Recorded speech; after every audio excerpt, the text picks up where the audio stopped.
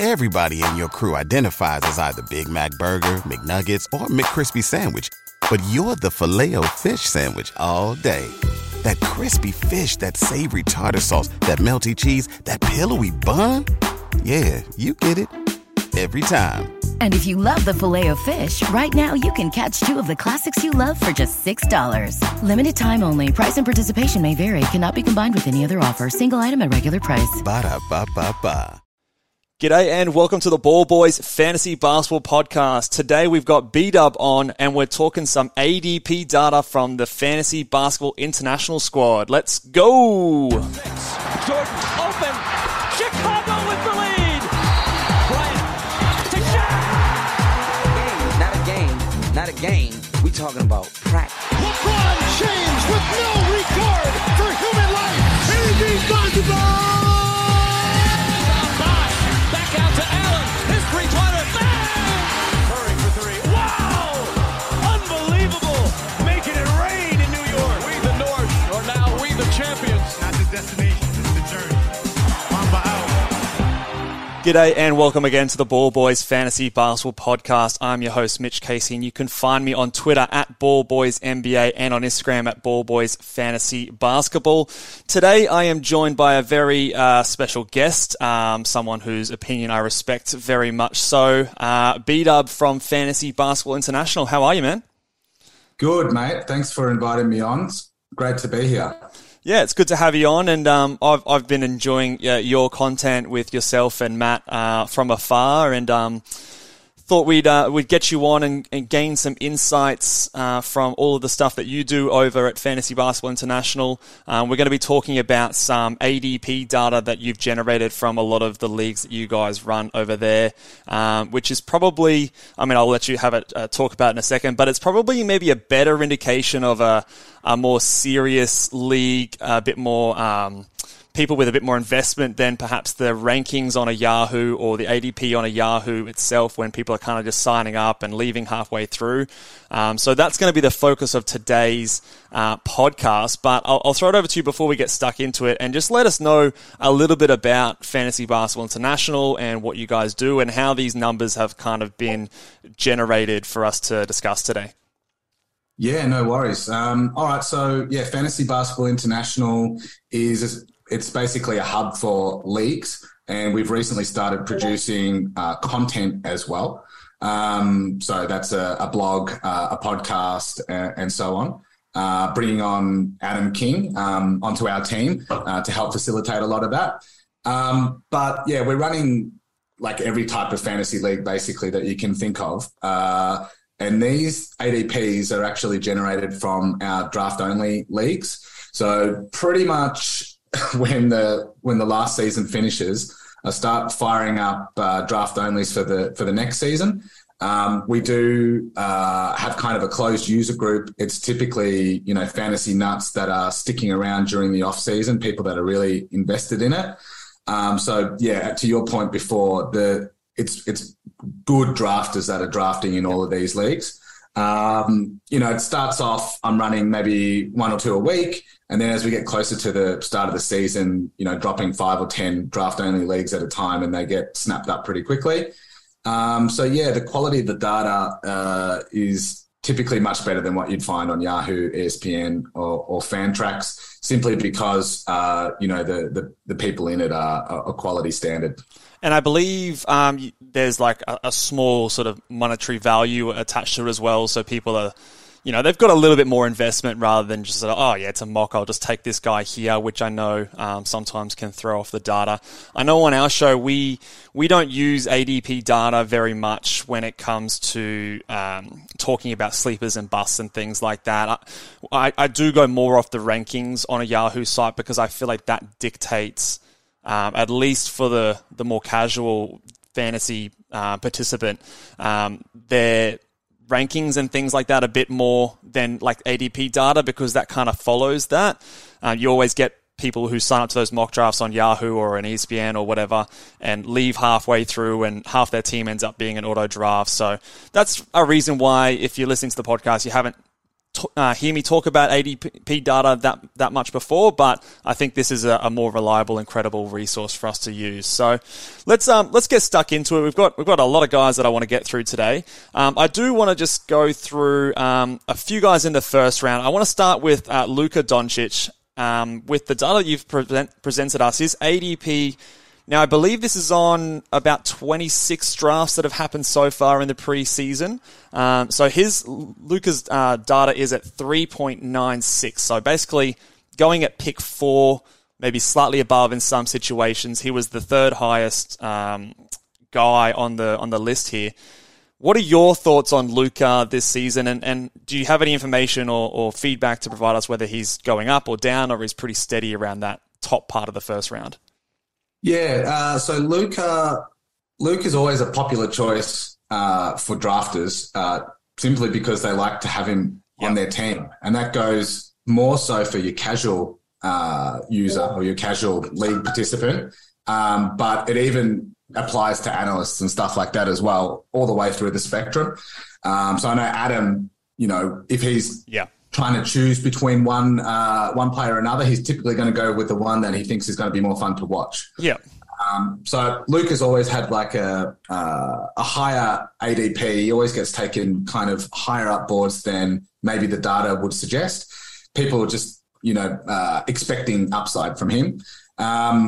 He's actually fallen down a little bit from where we started. He was kind of getting taken second or third overall, sometimes even in first, ahead of Jokic on a couple of occasions, as strange as that sounds. Really? Yeah. A lot of that was probably generated off the buzz of Dallas making it through to the conference finals.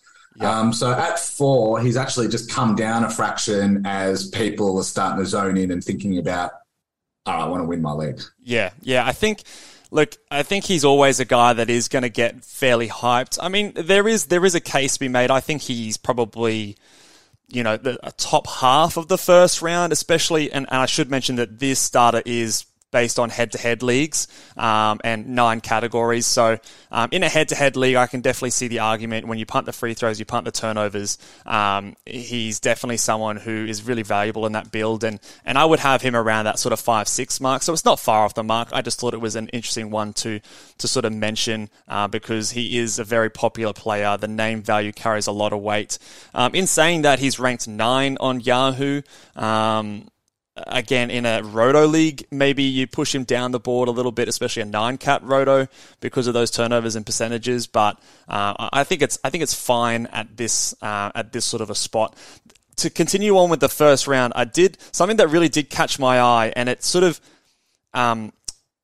improves or further cements my opinion of I don't want to be drafting in the middle of the first round if I can avoid it with a standard 12-team league, is there's a huge clump of players between 6.65, which is Kevin Durant, and 8.65, which is LaMelo Ball. So you've got about, how many players is that? 6 players within 2 ADP positions of each other, which sort of tells me that there's no consensus within that first round between that kind of a range. Do you have like a similar kind of takeaway, and how would you sort of rank these players if we're going through the guys that are on that list? Yeah, well, I guess, the top few picks are pretty set in stone. After that, I know that there's kind of a lot of chatter about not wanting to, be drafting kind of in that, 4 to 9 range. I think the back end of that range actually isn't too bad. Yeah. Because you're essentially just taking the person from that group or the player from that group that falls to you. I'm finding that that's often like James Harden, for instance. So if I'm getting him at 8 or 9, I'm pretty happy. In terms of where I would kind of place those players, it's interesting. To a certain degree with this top 12, I know that it's difficult to project injuries, but that calculus does come into your mind quite a lot with these players because, there's not that much separating them, and at the end of the day, you're going to look for different factors to make that delineation, and then that's often going to be like health. So going through that list, personally, I think Steph is the biggest health risk there. Even though Durant's got, a history of injuries and he constantly misses time. I don't know. I think he's, I don't see Durant as a bigger health risk as Steph. I think Steph's missed considerable time across the last few seasons. And I also think he gets a little, not overvalued, but people kind of buy into, recent playoff success a little bit. So I kind of push Steph a little bit down. So I never really end up with having him on my team. And I guess out of that group, it's really Tatum and LaMelo that I'm pushing up. Maybe it's because they're younger, but they do seem more durable to me. Yeah, I think I have a similar kind of opinion. I think that it is hard to project injuries, but like you said, when these guys are really close, you do want to feel safe with the first guy you pick, and you want to have someone that you feel like you can build a good base around. A lot of the principles that I discuss on our podcast is like team building. So for me, it doesn't really matter who you select. I mean, you don't want to select someone stupid like OG Anunoby, your first round pick, but you want to get a guy that you're happy with to build around. Maybe you want someone you can get a really clear direction, which is why for me, Giannis is a clear number 2 pick for me. It's an easy punt free throw strategy. And then from there, you can start to sort of build your team from that point. If you don't feel comfortable taking Kevin Durant at pick 4 or pick 5 and you'd rather a safer pick than Jason Tatum, I don't think there's anything really wrong with that. Like, yeah, maybe Durant might get you a few more blocks than Tatum, but whatever. Like, if you punt that category, it really reduces the difference between those guys on a per value basis. So I think it's just interesting to me that there isn't a general consensus on that group of players. And I agree with you. If I can select at pick 9 and I can get whoever these guys fall to me and I don't really have to make that decision, I go, okay, cool, this is the guy I've got. Like if LaMelo Ball was reaching me at 9 or 10, giddy up, let's go. I'm really happy with that. Whereas if I'm picking at like 5 or 6 and I have to make the decision, I feel like I'm always going to be a bit like flipping a coin kind of thing. And that's the kind of stuff that you can kind of drive yourself mad overthinking. So my thing would be just pick the guy that you like, pick the guy you feel comfortable with, and then after that, then the real decisions start to make sense, especially in a head-to-head league when you're picking out your punt strategies and who comes back to you on the second round. Let's move into that second round, and I want to talk about, there's a couple of guys going in opposite directions. The first guy I want to talk about, who is always a big topic of discussion, Kyrie Irving. The ADP here you've got listed from the FBI leagues is at 18.27. For me, I believe it's not surprising. I would be comfortable taking him anywhere in the second round as long as you're feeling pretty comfortable with your first round pick. What are your personal thoughts on Kyrie and where do you see, has he been moving up or down or what's his direction been like with that ADP data? Yeah, well, Kyrie's an odd one, as we all know, but he's also odd in the context of these draft onlys. He's in the top echelons, the top couple of rounds, there's not really that much divergence between where players get drafted. Like maybe Tatum's getting a high of 6 and a low of 9 or 10. Yep. But with Kyrie, it's like high of 11 and low of 30 kind of thing. Yeah. So it really just depends on the mix of drafters that are in the room and how risk averse they are. Like Kyrie's really kind of destroyed his any reputation that he might have had for being producing consistently throughout a whole season. Yep. I think a lot of that or some of that is a little bit overblown. Like last season, for instance, he's missing a lot of time, but that was an issue around his vaccination status rather than like being an injury of any kind. And I don't think that we're going to be looking at the same kind of restrictions moving forward with that particular issue. Yeah, so just Toronto. I think he's still not allowed to play in Toronto. Yeah, well, what would that be? 1 or 2 games? 2 games. So not a big concern. Yeah, well, the concern there will be when they're in a playoff series together. But anyways, Kyrie's widely divergent. And I think the smart way to think about that is like after a certain point, he's just representing too much value for you not to take, the risk on him. I still think he's a wild card, with all this flat earth stuff and everything else. Like, okay, it was vaccine stuff last season, but what's going to be could this it be season? some other weird curveball coming through this season? Maybe. So he does get bumped down a little bit from where I think he's where his value lies, which I actually think is like pretty high up in the top 7 or 8, I'd say, personally. Yeah, higher. Yeah. But yeah, so once he's passing around pick 18 or so, then I'm looking at him. But yeah, increasingly as we get closer to the season again, he's inching upwards as people do that calculation and think, oh, well, we're not in the middle of a pandemic as much anymore. Yeah, I think for me, like this second round, and it seems to always be this way, you get these, like, especially the first half of the second round, you get these guys that are first round guys on a per game basis that are injury risks or just weirdness risks. So in this round, you've got Kyrie, you've got Anthony Davis, you've got Paul George, you've got Kawhi Leonard, like all these guys are there. So of all of those guys, yes, Kyrie has not been the healthiest player, but if we take the last sort of 12 months, he has been the guy that hasn't actually had an injury. It's been, like you said, the vaccination status. And of all those guys, maybe outside of Anthony Davis, he might have the highest upside. So for me, there's a lot of landmines you've got to kind of dodge in that second round anyway. So I'm willing to bet on the guy that is, quote unquote healthy at the moment. And so for me, that's the reason. Maybe outside of like a Damian Lillard or a Halliburton, if they're in your second round, there's kind of like a clear top 13 or 14 to me. Outside of that, I'm willing to take the punt on Kyrie, assuming that I'm feeling confident with my first round pick. Like if you're, for example, not super keen on or confident with Steph and he's your first round guy, then maybe you let Kyrie slide. Or if you're not feeling confident with Durant, maybe you go someone a bit safer from there. But if I get a Tatum or something like that, absolutely, I'm really happy to take Kyrie, and I could have 2 top 10 guys on my team. And I think you got to take those risks in drafts at some point, and the payoff for him can be huge. The next guy, sorry, go on. I'll just add to that really briefly. Another kind of point to note with taking Kyrie is that like you've got Giannis and you've got Luka typically going in that top 3 to 5. Which means obviously that you're going to be picking in the back end of the second round, pick kind of 19 to 24. That's a lot of the time where Kyrie is kind of falling to. And if you've taken one of those 2 guys I mentioned before, you're punting free throws most likely. Yeah. But then Kyrie becomes kind of a pass on that basis.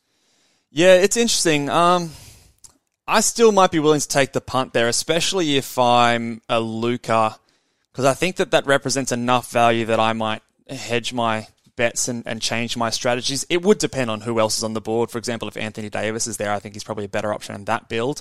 It's hard to know because, like you said, the range on those kind of players is so wide on different leagues that it's hard to know where he's going to go in your league. So I guess it's something that, make your own decision on and your own line and sort of just be prepared for anything with those guys to fall at any point.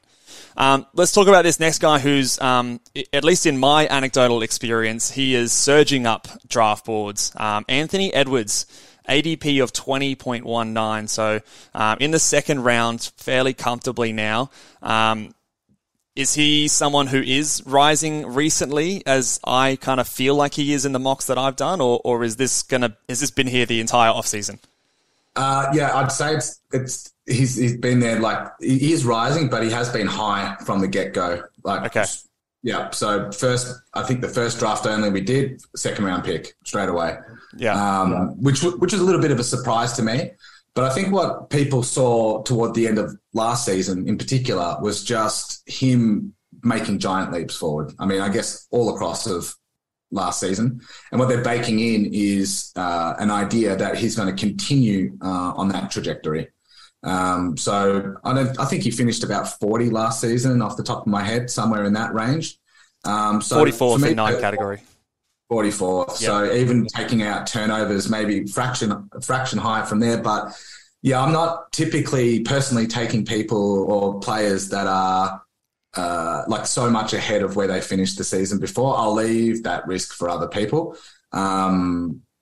But having said that, I wouldn't be surprised if he does end up in the top 2 rounds, he could even be a round 1 player. Like, the guy is a very good basketball player. Yeah, I definitely project. I think he's going to be the Minnesota Timberwolves' leading scorer this season. I think he'll take that mantle from Karl-Anthony Towns this year. I think it is telling the fact that they went out and got a Gobert in the offseason. I don't think that they would pull that trigger and give up the assets that they did if they didn't believe in someone like an Anthony Edwards. And I think that's a good sign of confidence from the organization and what he can produce. I just have a little bit of concern in terms of like taking him at his ceiling and not quite getting the value. You know, we'll mention another guy that's going to be a little bit later. There are still guys at this draft spot that have first round value that have done it before, a bit more proven, that I would probably rather take the risk on. But in saying that, he is pretty close to that turn of the second and third round for me. And if you are really looking for your points, really looking for your threes early in drafts, and I think he can definitely do that. It's just the percentages, the turnovers. I don't know if he's going to be like an elite rebounds or assists guy. They'll be fine. It's just those other stats that maybe people focus on those points a lot that draws the eyes in there. So I think he's going a little bit earlier than I would like. I might even have someone like a Cade Cunningham, like slightly above him, who's another bit of a hype guy, but hasn't quite caught the same hype that Anthony Edwards has, just because I prefer the assists that he provides a little bit more securely. But yeah, it is interesting to see that he is definitely catching a lot of momentum at the moment. Be interesting to see. He's like a Luka in a sense. Like, people just want to have him on their team. Yeah, I can definitely see that. The fun factor is definitely there. I'll quickly touch on this one. I don't think we need to spend too much time on him, but Donovan Mitchell at 24.38. I'm assuming that this is a lot of the stuff before the trade, and I'd imagine that his draft stock is moving down since the trade to Cleveland, or, I mean, you can correct me if I'm wrong. His draft stock marginally down, maybe 1 or 2 spots. Personally, with Donovan Mitchell, my more historical sense with him is that it's kind of like what we were just discussing with Anthony Edwards.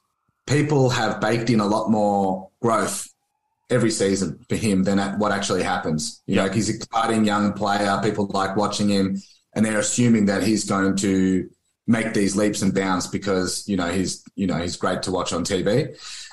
So he typically is going in that that late second round, possibly early third round, across the last several seasons, but he never really delivers on that, and I never really take him there. So I know people want consistency. They want someone who can get a lot of points, they can get threes, good percentages, and all that kind of stuff. But yeah, Donovan Mitchell, particularly with the trade to Cleveland, I think at that spot doesn't represent value to me. Yeah, so in a 9-category setting last year, he was the 26th ranked player. So at 24, you're expecting him to do better than that. He had a career best year in steals, which I'm not confident enough to just say that he's going to repeat that again this year. We know that that's a very volatile stat. And then, of course, moving to Cleveland, whilst he'll still probably be the number 1 scorer on that team, he is now competing with Garland and Evan Mobley, where before he was unquestioned that number 1 guy. And, it was the likes of Gobert and Conley in those kind of spots. And I think he's unquestionably going to take a step back. I think he's, closer towards the 30s, late third round for me. I think the points and threes are still valuable. And especially when you punt field goal percentage, he does take a step forward. But I think that would be a bit of a too high a spot for me. This is where I would rather take an Anthony Edwards or a Cade Cunningham instead, where they're kind of moving up whilst he's moving down. In my opinion. In other words, you're not getting him in any leagues this year. Yeah, I don't think so. It doesn't look that way. All right, let's move on to these next 2 guys, because I think this is very interesting. 2 injured players that are obviously falling because of people's risk adverseness. Kawhi Leonard at 33.5 and Jimmy Butler at 33.9. In my experience, I've definitely seen Jimmy fall a lot further than a Kawhi. But this number really jumped out for me at 33.5. Kawhi's ranked kind of similar on a Yahoo system. I was kind of expecting the number to be higher in this kind of ADP data. Maybe it's influenced a little bit more at the start of the off season when we were a bit more unsure. What can you tell me about Kawhi's ADP data change? Yeah, well, let me first say that I'd actually add one more player into that mix, which is Brad Beal, which I think like he fits the same mold as Jimmy and Kawhi. It's funny. So Kawhi, actually, when we first started draft only season, he was going way lower. So he was kind of he was third round. Like I think I even saw him slide to the fourth round in one or two drafts. So I think it's the recency bias where, he's obviously missed the whole season. Mm-hmm. People kind of, I guess, down on him or, fed up with him or thinking he's, they kind of forget how good he is because they haven't seen him play for so long. I guess that's where it's coming from. But yeah, he certainly has been floating upward as more reports come out from the Clips that he's going to be ready to go, et cetera, et cetera. So yeah, Kawhi can be a real game changer, like first round value potentially, particularly on a per game basis. So rationality is winning the day there. On the flip side of that, you got Jimmy, who has been going late. That's obviously like an average draft position. So in some cases he's going earlier. Yep. It's funny, like there is a generational piece with drafting, right? So like your older, more grizzly, fantasy basketball participants, they're more inclined to take the older vets, whereas your kind of younger guys and ladies in some cases who are, maybe early 20s or something like that, they're much more inclined to write those types of players off. Yeah. So it can, so Dan Besbris, for instance, he has his old man squad. Like that's that philosophy in a nutshell. You can get so much value off these old guys. Personally, with Jimmy, I'm not taking him this season. I don't really ever take him. He's a bit of an injury risk for me. I can't remember a season where he hasn't missed considerable amounts of time. I also think he's on the back end of the age curve. And when we were comparing, when we were talking about Anthony Edwards before, one thing I was going to say was, when the players are younger, they're on the good end of the upside downside curve. Yeah. And Jimmy's, even Kawhi to a certain degree, and even not quite so much with Bradley Beal, but yeah, those guys are certainly on the downward trajectory. Yeah, they're probably not going to have unless your name's DeMar DeRozan, you're not going to have a career best year at this point in your NBA career. But I think I'm obviously, for me, Kawhi is definitely at this point represents a ton of value. I'm very, very, very happy to take him here. I'm very happy to take him in the second round. Again, similar to story to Kyrie. If I've got someone who I feel safe with, I'm happy to take that punt. He's again a top 10 guy on a per game basis. We have the advantage of knowing when he's going to sit and rest games. So especially in a roto format, I know this is head-to-head data. In a roto format, he comes up a little bit higher for me. But in a head-to-head format, the only issue with Kawhi, like some of those other guys though, is that we can kind of see a ceiling with him and know that, okay, they've got 15 back-to-backs in the season. We can already sort of take 15 games off Kawhi. And then it's also on top of that, if he gets injured, there's an extra element of risk. So I can see the rationale as to why he's fallen even further than some of those other injury-prone guys in the second round, like Anthony Davis, Paul George, and Kyrie. But I still think that he is just that good that you've got to take that swing, in my opinion. And it does represent really, really good value for me.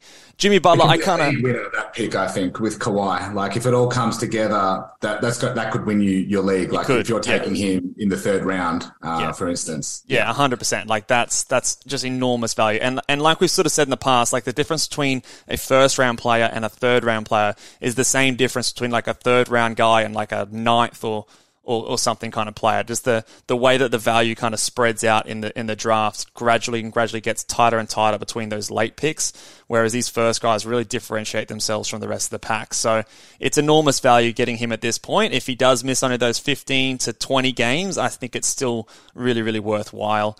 Jimmy Butler, for me, I've seen him fall very much in a lot of the mocks I've done. He's reached the 40s in some drafts. I think that I'm cooling a little bit on him.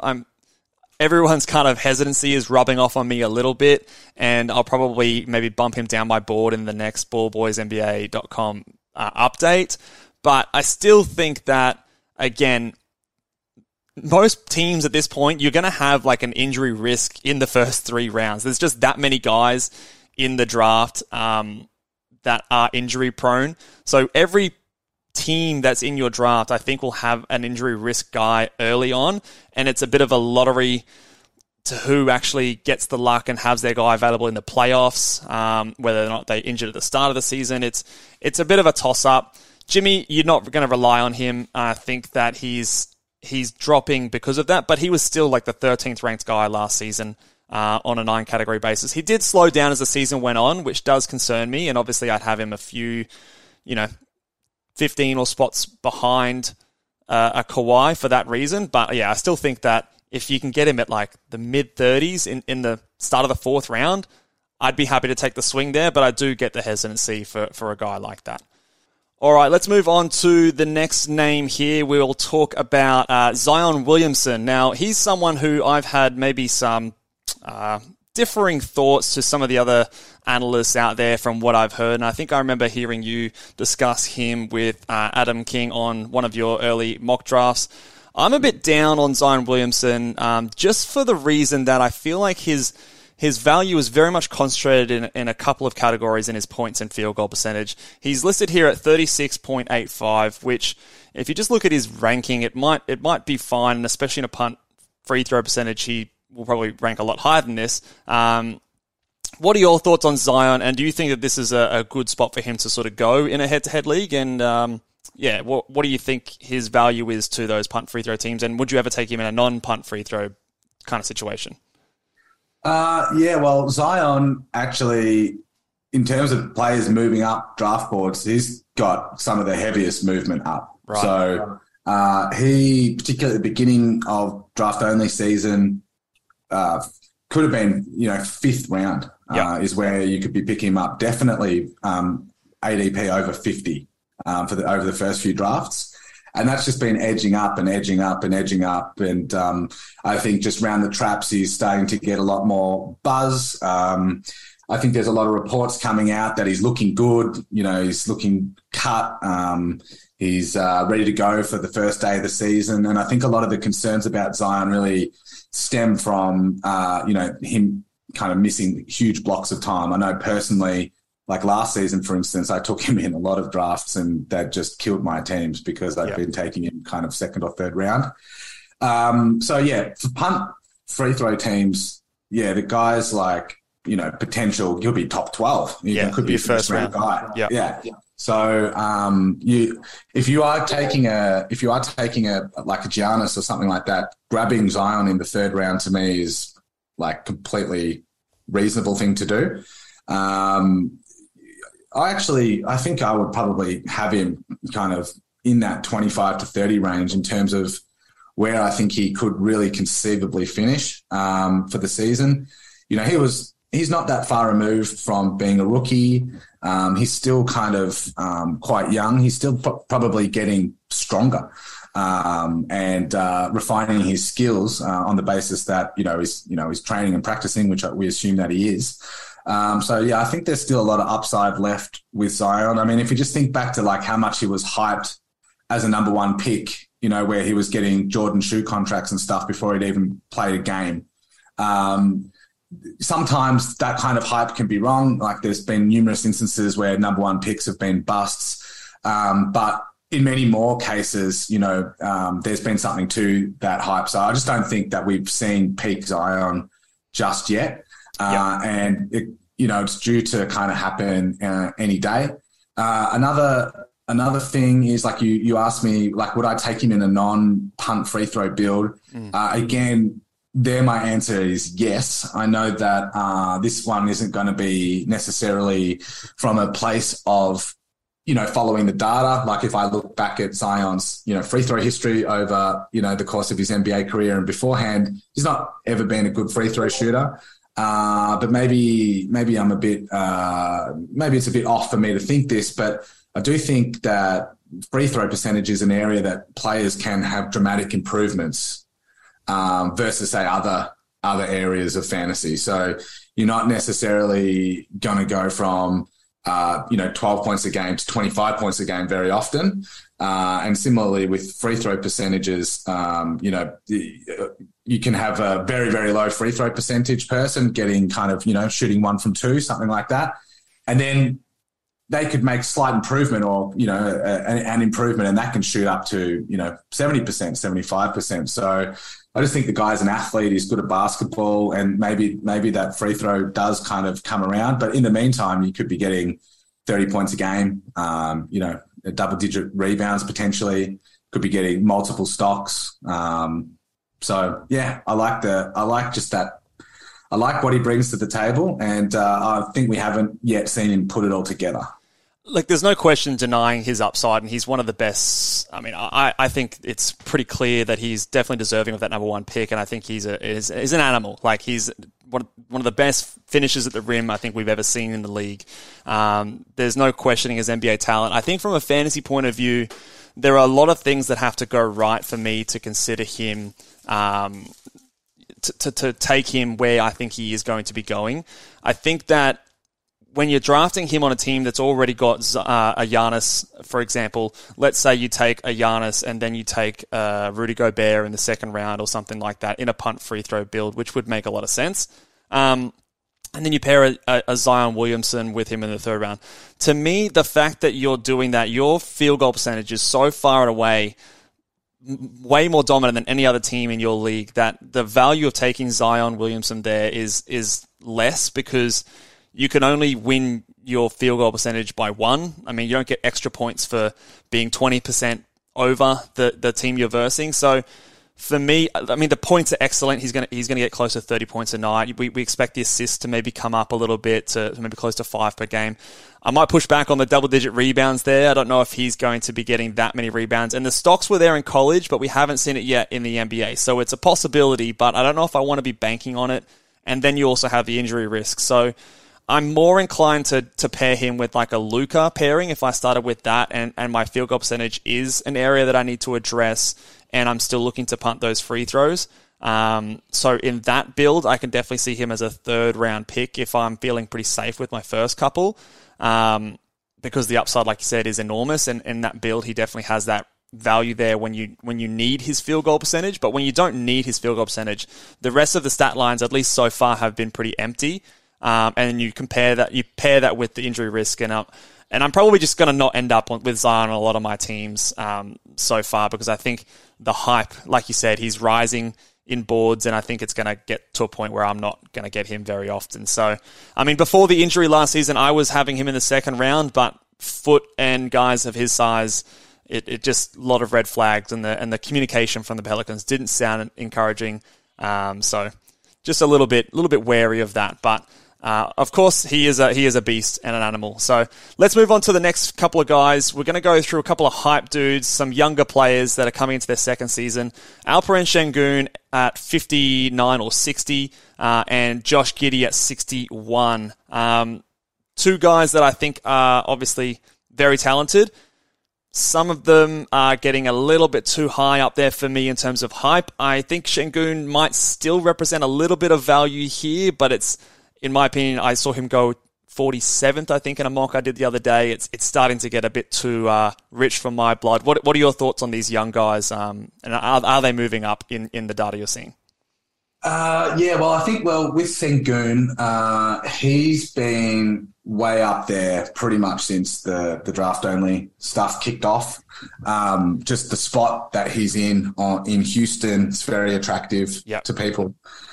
Personally, he hasn't ended up on a single one of my teams. I think around that spot you're drafting almost not for ceiling. I think his ceiling could actually be a little bit higher than that, but you're assuming huge change. A lot of things would have to go his way to get there. Yeah, correct. And then I think this next comment applies for Giddey as well. You know, the value that they're generating comes from them being on, not very good teams and getting a lot of minutes on those not very good teams. But then sometimes you need to remember, or you need to consider, like, how good are these guys as actual players at this stage? Yeah. So Sengun could be a statistics machine. Same with Giddey, but they're also going to make mistakes because they're not really that, top echelon NBA player just yet. So they're going to get benched for stuff, not running the plays properly, or, foul trouble, just kind of that rookie mindset type stuff where they're still maturing and learning the game. So just to assume that they're going to come in and run 33, 34 minutes a night, I think that's probably an error. I think another thing is on those young teams is those coaches have got liberty to mix and match and play around with their lineups, and they're going to go through periods where they're giving other kind of systems a whirl, or maybe, trying to get Sengun to play a bit more pick and pop, or, something like that. It's going to be not just your consistent end of last season stat lines, I don't think. So but both those guys, I haven't really ended up with them on any drafts. So just switching over to Giddey, I think, love his stat set. Obviously, the field goal percentage is a concern, but for the right build, that's great. It's pretty difficult to get assists up. You need to kind of rack them up early in your draft. So Giddey does get a little bit of heightened value because he's giving you those assists in those mid rounds. If you can absorb the field goal percentage. But again, I think as attractive as he is, if he's playing 35 a night, I do think, again, on OKC, they're going to be trying different things. They're going to be letting ball handling fall to the responsibility of some of the others. Obviously, Shea's going to be doing a bit of it.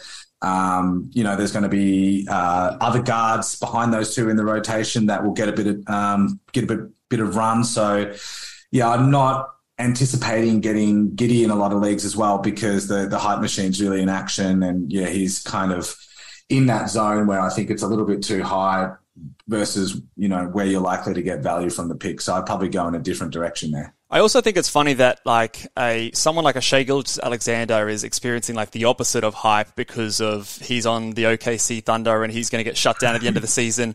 But Giddey is getting all the hype because he's on the OKC Thunder and he's going to get all the minutes. So it's pick and choose the logic that you're going to apply. And I feel as though one is getting the logic applied to him, whereas the other one is getting the exact opposite. So just something that I find interesting. I'm not sure which is right or wrong, but one that I find very interesting. And you were saying before about those guys not being the best players yet. We saw it last season with LaMelo Ball, and we know how good he is, but even he was sometimes benched by the coach by doing dumb things. He still only played 32 minutes a night, even though they didn't really have much of a backup point guard to sort of take him off. He was good, but maybe not as good as what you would hope. And I think Sengun especially might be in that kind of risk of. I personally feel shaky projecting him any more than 30 minutes a night. I probably would take the conservative approach and guess that he'd be about 28 minutes, and sort of anything else on top of that is a bonus, and I can be pleasantly surprised from there. Yeah, I think that's a great point. And, that's for that exact reason I'm liking Shai at the back end of that second round, and quite often closer to pick 30. Yeah, he's falling for lots of different reasons. So, shout out to Shai. Let's go on. I want to talk about some rookies now and just where they're going and sort of get your thoughts on them. Paolo Banchero is the first rookie picked in most situations at 64.96 or 65. Jabari's going close to pick 86. And then Keegan Murray close to pick 90 or 91. Do you think that this, in your opinion, does this reflect where you think that they should go, or do you think there's a bit of value in one more than the other? And what are your thoughts on drafting rookies in general? Well, I tend to agree with you that Jabari could end up being the best rookie fantasy performer.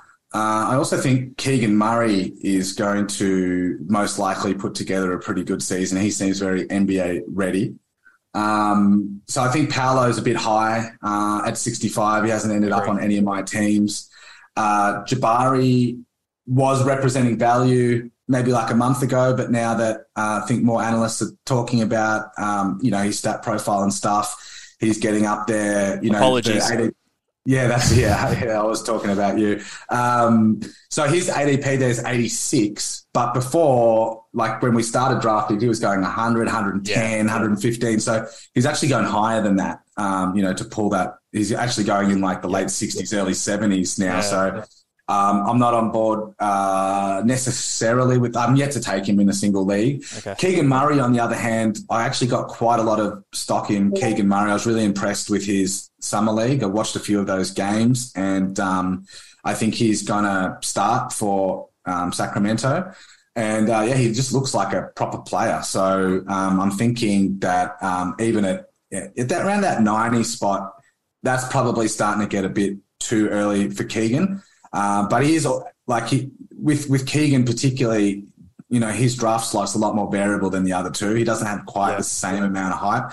So he does tend to fall a little bit. And if he's getting outside the top 110, and it's my pick, I'm taking him in quite a few different build styles. Yeah, I think he's someone you can draft inside the top 100, although I wouldn't go too crazy. I think in the last mock I did, it was a roto mock, and Keegan went at like 57 or something like that, which was just absolutely crazy, in my opinion. But he went before both Paolo and Jabari. So there's always going to be guys that, maybe rate one more than the other. But to me, I still think that Jabari represents a little bit of value, probably more so if you're punting the field goal percentage. So I still really do like him, but I agree with you that at 65, Paolo is probably a bit too high for me. I know his points and rebounds, assists are nice, but the lack of the other stats are a bit of a concern. I think he's just going to get that number one rookie hype that a lot of guys do. And it's a shame that Chet is not going to be on this list this year. We'll be watching him for next year. Moving along to some other younger guys, some Spurs players that I wanted to highlight here. We've got Keldon Johnson at an ADP of 67 and Devin Vassell at an ADP of about 78. What are your thoughts on, I guess, we're expecting these two guys to be the ones that benefit from DeJounte Murray's absence there. Do you think that the ADP here is about where they should be going, or do you like one more than the other? What are your thoughts on the Spurs situation? Yeah, so I think I actually think this ADP is probably a little bit lower than where they should probably be. Yep. So again, these guys have been moving up draft boards. We actually started doing these draft onlys before the trade took place. Right. So obviously they were less valuable at that point in time. Mm-hmm. And then again, to kind of balance that out, they're actually going a little bit higher than these ADPs indicate, but not that much. I'd say maybe 5 slots higher than this. Yep. Which in both instances, particularly in Vassell's instance, I think that's still value. So I mean, it was easy to see what the implications of Murray moving to Atlanta would be, that these guys were going to get a lot more run. So I was being kind of interested in both of these guys since we started doing the draft onlys. And I was able to kind of, for the first half a dozen or so, I was able to pick them up at good value, maybe Vassell in the 90s, the 80s, and Keldon, he's certainly been going a little bit higher than Vassell, but like the 70s, the 80s. But that quickly kind of disappeared as other people latched onto the implications of that trade. People are going for those two players earlier and earlier. And I guess I've just been a little bit behind the 8 ball, expecting them to fall further than they do, and then continually disappointed when they don't. So I do expect that they're going to keep shooting up the draft boards, and I wouldn't be surprised that, by the time October rolls around, that, they could both be getting, ADPs in the 50s. And then in that case, I think it's kind of still fine to take them in and around that spot, but you're not getting the same value as you would have been once upon a time. Yeah, I think for me, Vassell still represents a lot of value. I actually think I prefer him over Keldon Johnson in a lot of situations. Just feel a bit more secure with his defensive stats and 3-point shooting a little bit more. Keldon probably score more points, which often gravitates a lot of people's eyes, and we sort of focus on that a lot. But I think Vassell just gives me a little bit more, and I think obviously if you can get him a bit later, I'm more interested there. The field goal percentage is obviously not the best, but especially in the punt field goal percentage builds, I think he's someone who could definitely finish inside the top 50. I don't think I'd draft him, inside the top 60 because you're cutting out a lot of value there. But yeah, anytime it gets outside pick 60, I'm usually pretty happy to have a look at both of these guys. So if they're available there, I think that's about the right sort of value for me. I wanted to really quickly touch on this. We don't want to have to spend too long on it, but Miles Bridges, he's obviously a very unique case for fantasy basketball people to consider. I've had a couple questions about people saying, like, what's the go? Do we know that he's out for the season? I'm assuming that he is going to be out for the entire season, suspended, or whatever the case may be. He's been selected at 99, but only in 8 of the 26 drafts that have happened over with you guys. In all the mock drafts I've done so far, I'm pretty sure he's gone undrafted. I personally just don't want the guy on my team. I don't think he's going to play any games. So, what are your quick thoughts on Miles Bridges and the ADP data that you're seeing? It's funny. It's become one of those etiquette issues rather than like an analysis or a fantasy issue where it's like, he's not a nice bloke, so I don't want to have anything to do with him. It's kind of more of a statement than like trying to win your league or whatever. I guess early on, before this narratives about not talking about him on pods and not drafting him and stuff started propagating, he was certainly getting drafted a lot lower in the draft onlys. Typically like a last round, second last round, third last round, which, if you took the emotion out of it, like that's a great pick. Yeah. Taking him pick 14, pick 13, and then he did come back and you're getting like a second round guy or first round guy potentially. Not that I do think he'll come back and do that, but, that could be, again, league winning pickup type of stuff. I actually grabbed him in that round 14 in 3 or 4, 5 drafts. I haven't been doing it more recently, but I guess the thing that I think about with this particular issue is like, what are the use cases? Where has this type of thing happened before? Darren Collison, or in the NFL, there's some shady behaviour taking place as well. And then you look at the punishment that's dished out to those players as a result of the same kind of thing that Miles Bridges did, albeit I think Miles's case might be more severe than some of these others. But they're getting I think Collison was like an 8-game suspension. Yeah. I think the guy in the NFL was missed four games, like 4 weeks worth of games. So that's not much, like 2 weeks, 4 weeks, so he's still, I don't think that the Hornets just cut him. I think he's, maybe he's on the qualifying offer. He's still going to be around. But I think there is a scenario where he gets a severe punishment, but that severe punishment could be, you're suspended for 25 games. Yeah. I mean, look at DeAndre Ayton, something else that people don't really talk about, but, the performance-enhancing drug issue. Right, he got 25 for that, I think, from memory. Yeah, 25. And that's a pretty serious breach of... Yeah. And then, there'd be people listening to this podcast who don't even remember that, because it was kind of all swept under the table kind of thing.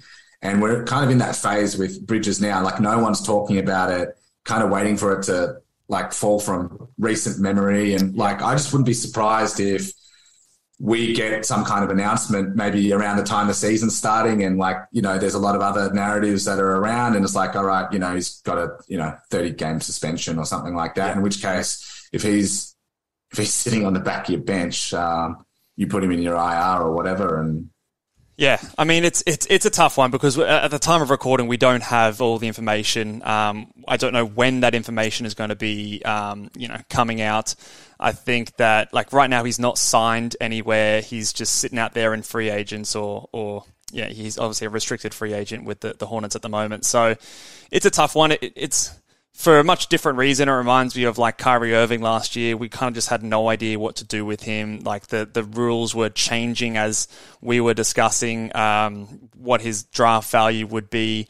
Like you said, if you take the emotion out of it, like besides your personal point of view on the vaccination status and that sort of stuff, Kyrie Irving won a lot of people their leagues last year because he came back for the fantasy playoffs. He dominated, was a top 5 guy in those kind of leagues. And if you got him in the 9th, 10th round, like, well, there you go. That's just an amazing value.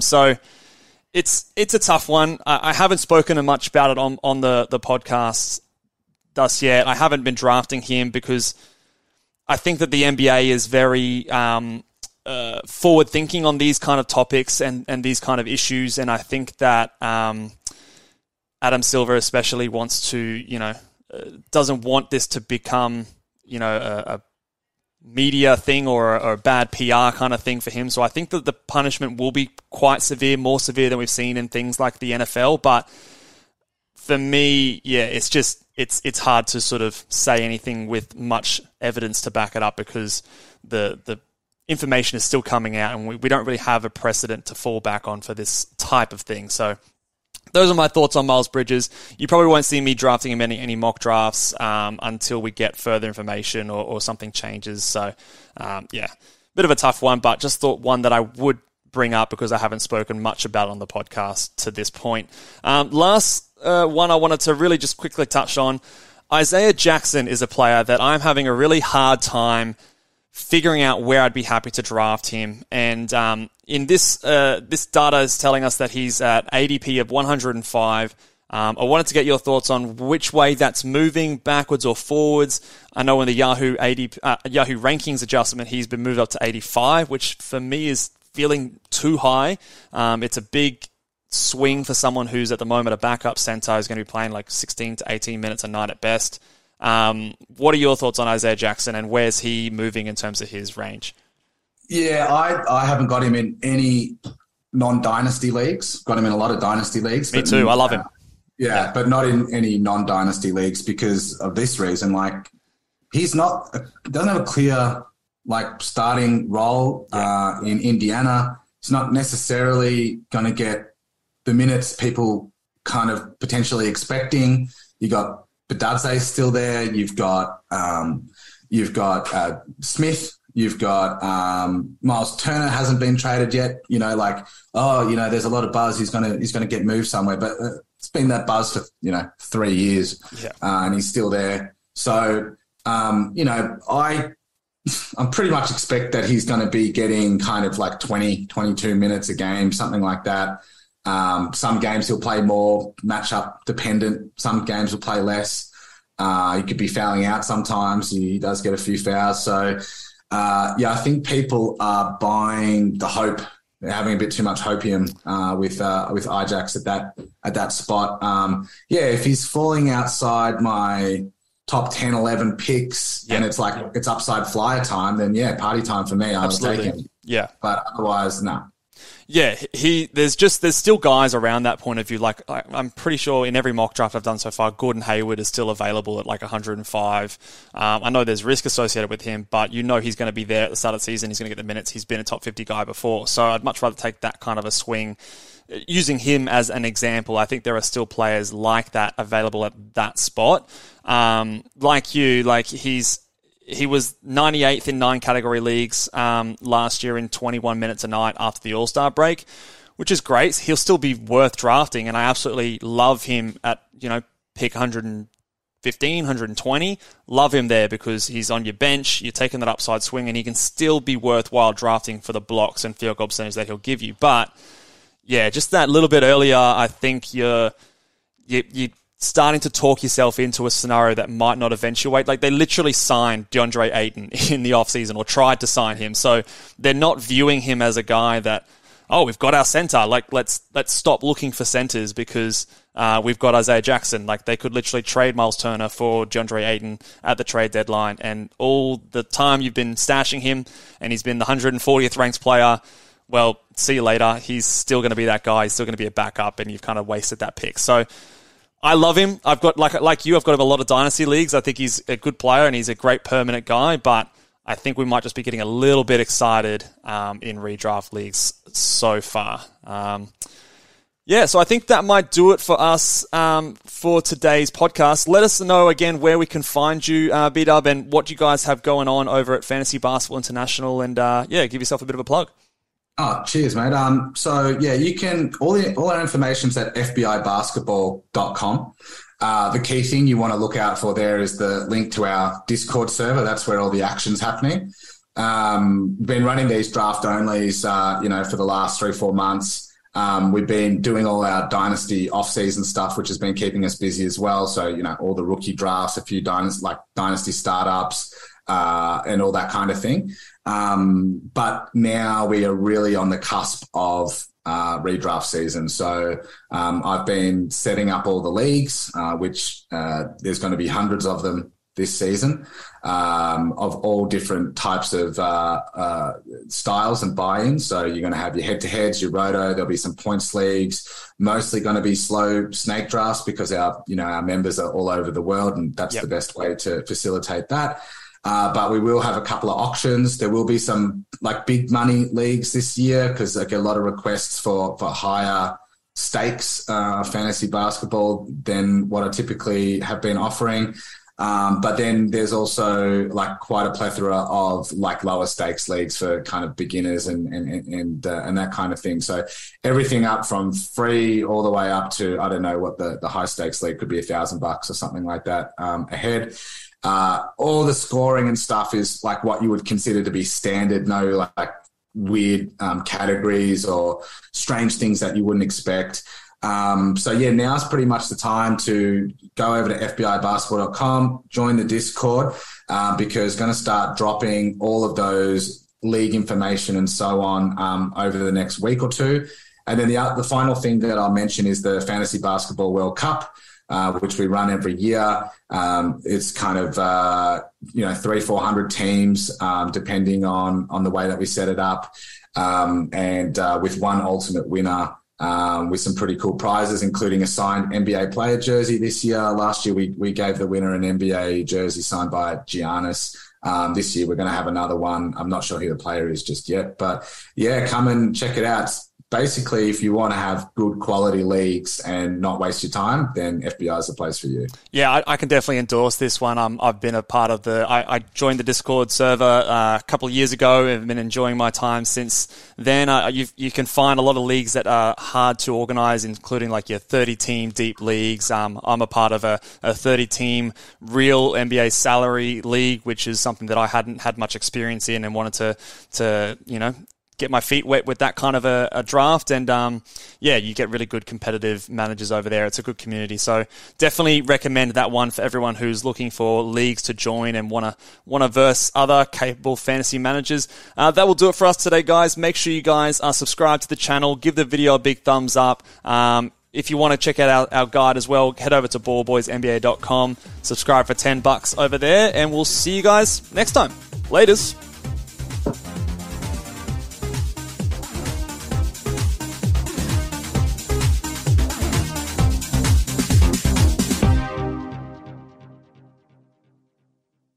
BetMGM has an unreal deal for sports fans in Virginia. Turn $5 into $150 instantly when you place your first wager at BetMGM. Simply download the BetMGM app and sign up using code Champion150. Then, place a $5 wager on any sport. You'll receive $150 in bonus bets, regardless of your wager's outcome. And if you think the fun stops there, the king of sportsbooks has plenty of surprises in store. Check out daily promotions, same-game parlays, live bets, and so much more. Download the app in Virginia today and get $150 in bonus bets instantly from your first wager. Only at BetMGM.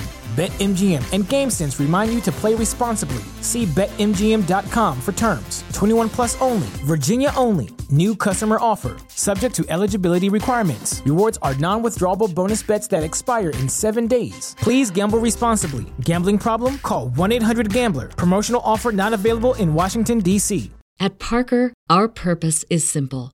We want to make the world a better place. By working more efficiently. By using more sustainable practices. By developing better technologies. We keep moving forward.